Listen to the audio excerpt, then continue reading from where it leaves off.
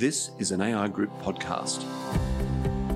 In this podcast, we'll be discussing the most significant workplace relations issues of the month, January 2021. The full members-only report is available on our website at aigroup.com.au in the policy section under Workplace Relations Policy and Advocacy. With me today to discuss the key aspects of this latest report is Stephen Smith, AI Group's Head of National Workplace Relations Policy. I'm Tony Melville, Head of Corporate Affairs at AI Group. The IR bills before the Federal Parliament at the top of the policy agenda this year and what Canberra will be focusing on over the next couple of months. There are many issues dealt with in it and discussed in great detail in this latest report, but we'll go through the top few, maybe the top four of those issues. But we might start with the development of the bill and the Senate inquiry and the likely timing. So where are we at with the bill? It's gone to the House, and what's next? Yeah, it's been referred to a Senate committee inquiry, so that inquiry is going on. Submissions are due by the 5th of February. Then there'll be a process of public hearings leading up to a report from that inquiry back to Parliament on the 12th of March. Now, Parliament is sitting in that week commencing the 15th of March, so the earliest that this bill could be passed by Parliament is that week commencing the 15th of March, but at this stage it's unclear exactly when it will be debated and voted on. Okay. Is there any indication from the crossbench in the Senate as to where it might go, or will there be a lot of horse trading? There's bound to be quite a lot of focus on this bill. This is the most significant IR reform bill since the Fair Work Act came in 10 years or so ago. So the crossbenchers are going to want to be heavily involved in the process, and no doubt there will be some amendments through the parliamentary process. Okay. So, and when that is passed, that's it? It won't be delayed by months? It'll come into force immediately? It will come into force quite quickly when it's passed, but hopefully that will be quite soon, because these are really critical changes to the IR system. The bill's called the Fair Work Amendment Supporting Australia's Jobs and Economic Recovery Bill, and the title highlights that this bill is part of the recovery from the pandemic. Right, okay. So at the top of the list of top issues in that bill, and one that has been a lot of focus for us over the last couple of years, is the issue around casuals and definitions of casuals and the upcoming High Court appeal in the Workplace Rosato case. So will this bill hopefully once and for all settle that, and what are we hoping to get out of the bill? Yeah, well, the bill is designed to address the problems that have been caused by the WorkPac versus Rosato decision of the Federal Court and the earlier WorkPac versus Skene decision. Now, these decisions have created so much uncertainty and cost risk, because the Federal Court has decided that you may be engaged as a casual and paid as a casual, but you're not necessarily a casual. And the key phrase that the Federal Court has identified as the basis for the definition of casual employment is whether the employer has made a firm advance commitment to continuing an indefinite work according to an agreed pattern of work, which is quite a vague concept. And the court has decided that you've got to look at particular indicia to work out whether that test is satisfied.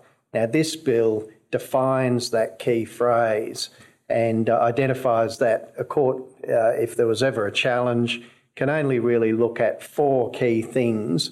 You know, the first one, whether the employer can elect to offer work, and whether the employee can elect to accept or reject work, whether the person works only as required, whether the employment's described as casual employment, and whether the person's entitled to a casual loading or a specific casual rate of pay. So it does go a long way towards defining who is a casual employee for the purposes of the Fair Work Act, including, you know, annual leave and sick leave, redundancy pay, etc., making it clear that casuals don't get those entitlements that the casual loading's been paid in lieu of.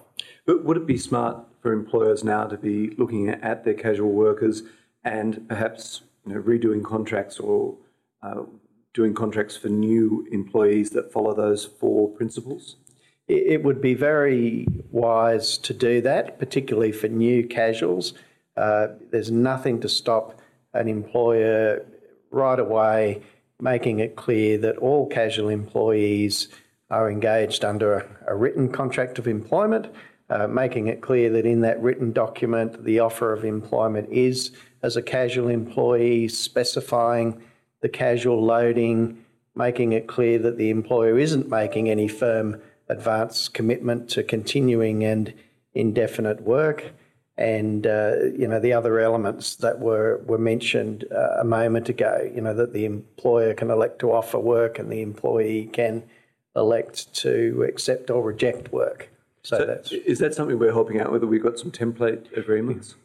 We have distributed information to members about that, but this will all be a lot clearer when the bill is passed, because part of the requirements in the bill is that employers will be required to give employees a casual employment information statement, which will include that definition and various other aspects. So there should be no uncertainty about the nature of the engagement.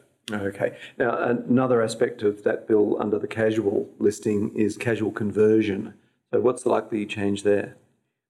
Yeah, this will have quite significant implications, because most awards and a lot of enterprise agreements have casual conversion provisions where employees have the right to request conversion to permanent employment, and an employee, an employer has the right to refuse on reasonable grounds.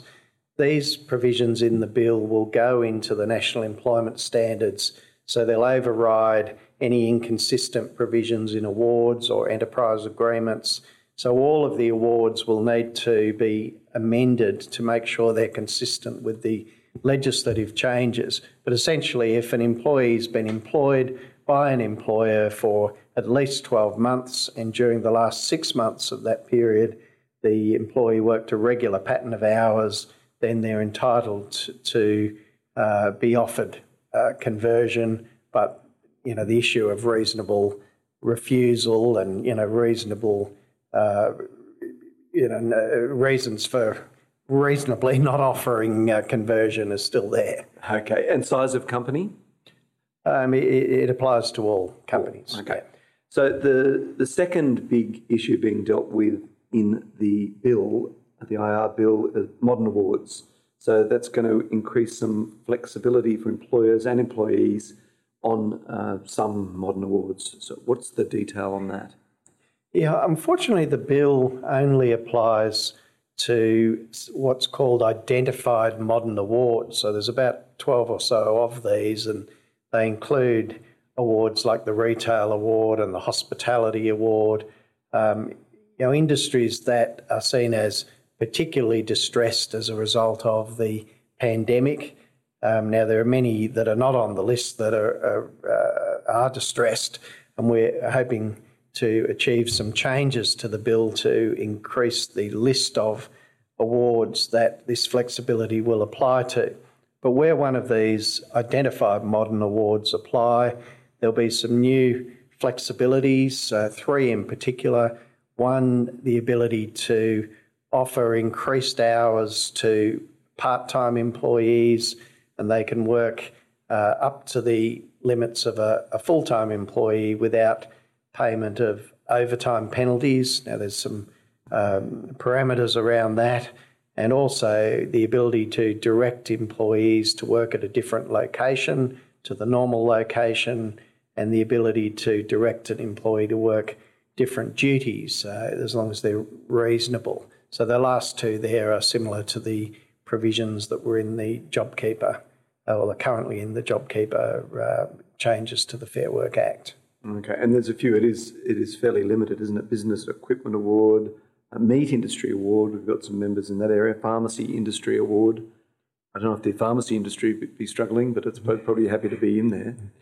Yes, essentially those industries are industries that are retail or hospitality industries. That's why the list is there. Okay, great. And I assume that over the next few years that we'll be pushing to try and extend that list, see if this goes through. Yes, the government can add to the list through regulations, but excellent. At the moment there's no indication of any additional awards. And you could see that from a negotiation point of view. These ones will be in the bill, whereas the others can be added later. It means you can do your negotiation and then make the changes later without having to deal with crossbench difficulties.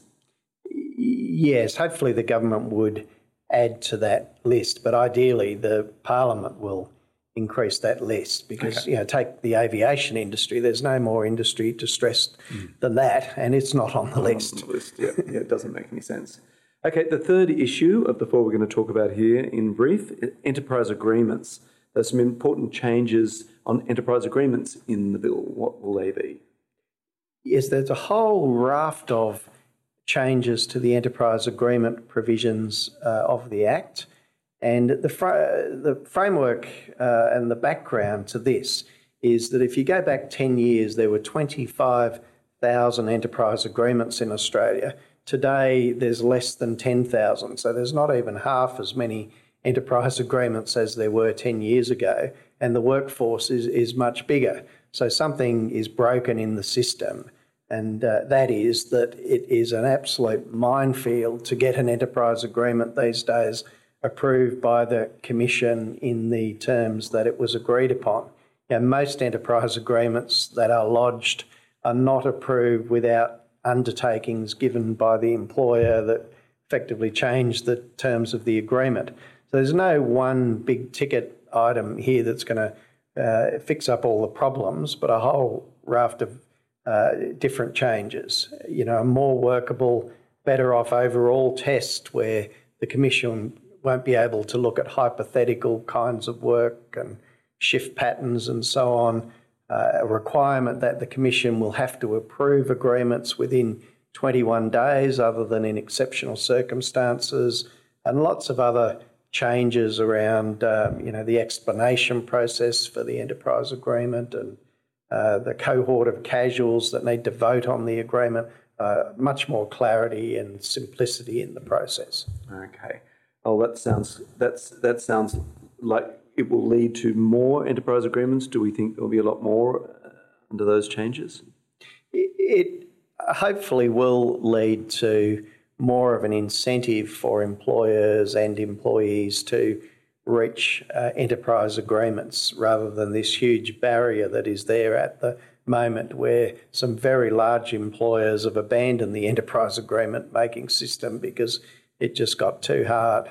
So, genuine enterprise agreements can, of course, deliver, generous wage increases for employees, but offset by agreed productivity improvements. So they can be a real win-win outcome if the system works. Sounds good. Okay, and the final issue in the bill that we'll just talk about here briefly, compliance and enforcement. It's going to make significant changes to the compliance and enforcement provisions in the Fair Work Act. Yes, there are probably three big issues here. One is new criminal penalties for serious and deliberate underpayments, imprisonment for 4 years or $1.11 million financial penalties for individuals, and for bodies corporate, more than $5 million in penalties under these criminal provisions.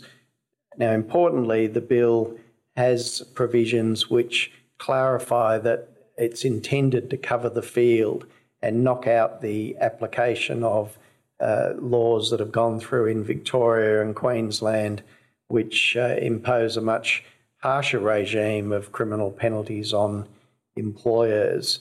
We are continuing to oppose these criminal penalties. We don't think it is the way to go.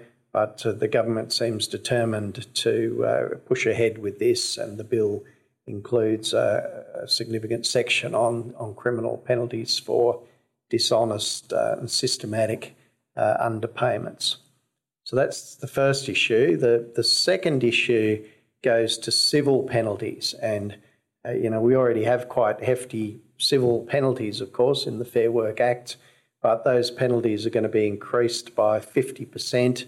And for larger businesses, there will be new provisions, if this bill goes through, that will enable courts to impose penalties on bodies corporate, larger companies in particular, that are based on the value of the benefit received by the employer. So if the employer saved hundreds of millions of dollars from underpaying people, then the penalty could be based on a multiple of the hundreds of millions of dollars. So, this could be very, very significant in terms of the penalties that could be awarded. The third area is another big change, where there is a small claims jurisdiction at the moment in the Federal Circuit Court.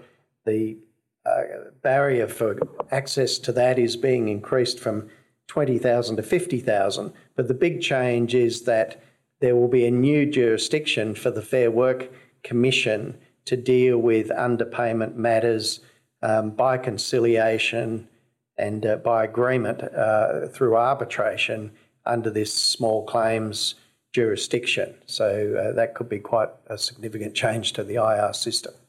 Some big changes heading our way in that IR bill, and we'll be keeping you up to date as the year progresses, and there'll obviously be some webinars on specific issues as we go, and we'll get into some of the other issues such as the vaccine, and we'll be doing some webinars and some other communications on those sorts of issues later in the year. So thanks very much, Steve Smith. And I'm Tony Melville, our group's Head of Corporate Affairs, and a reminder the full members-only report is available on our website at aigroup.com.au in the policy section under Workplace Relations, Policy and Advocacy. That's all for now. See you next time.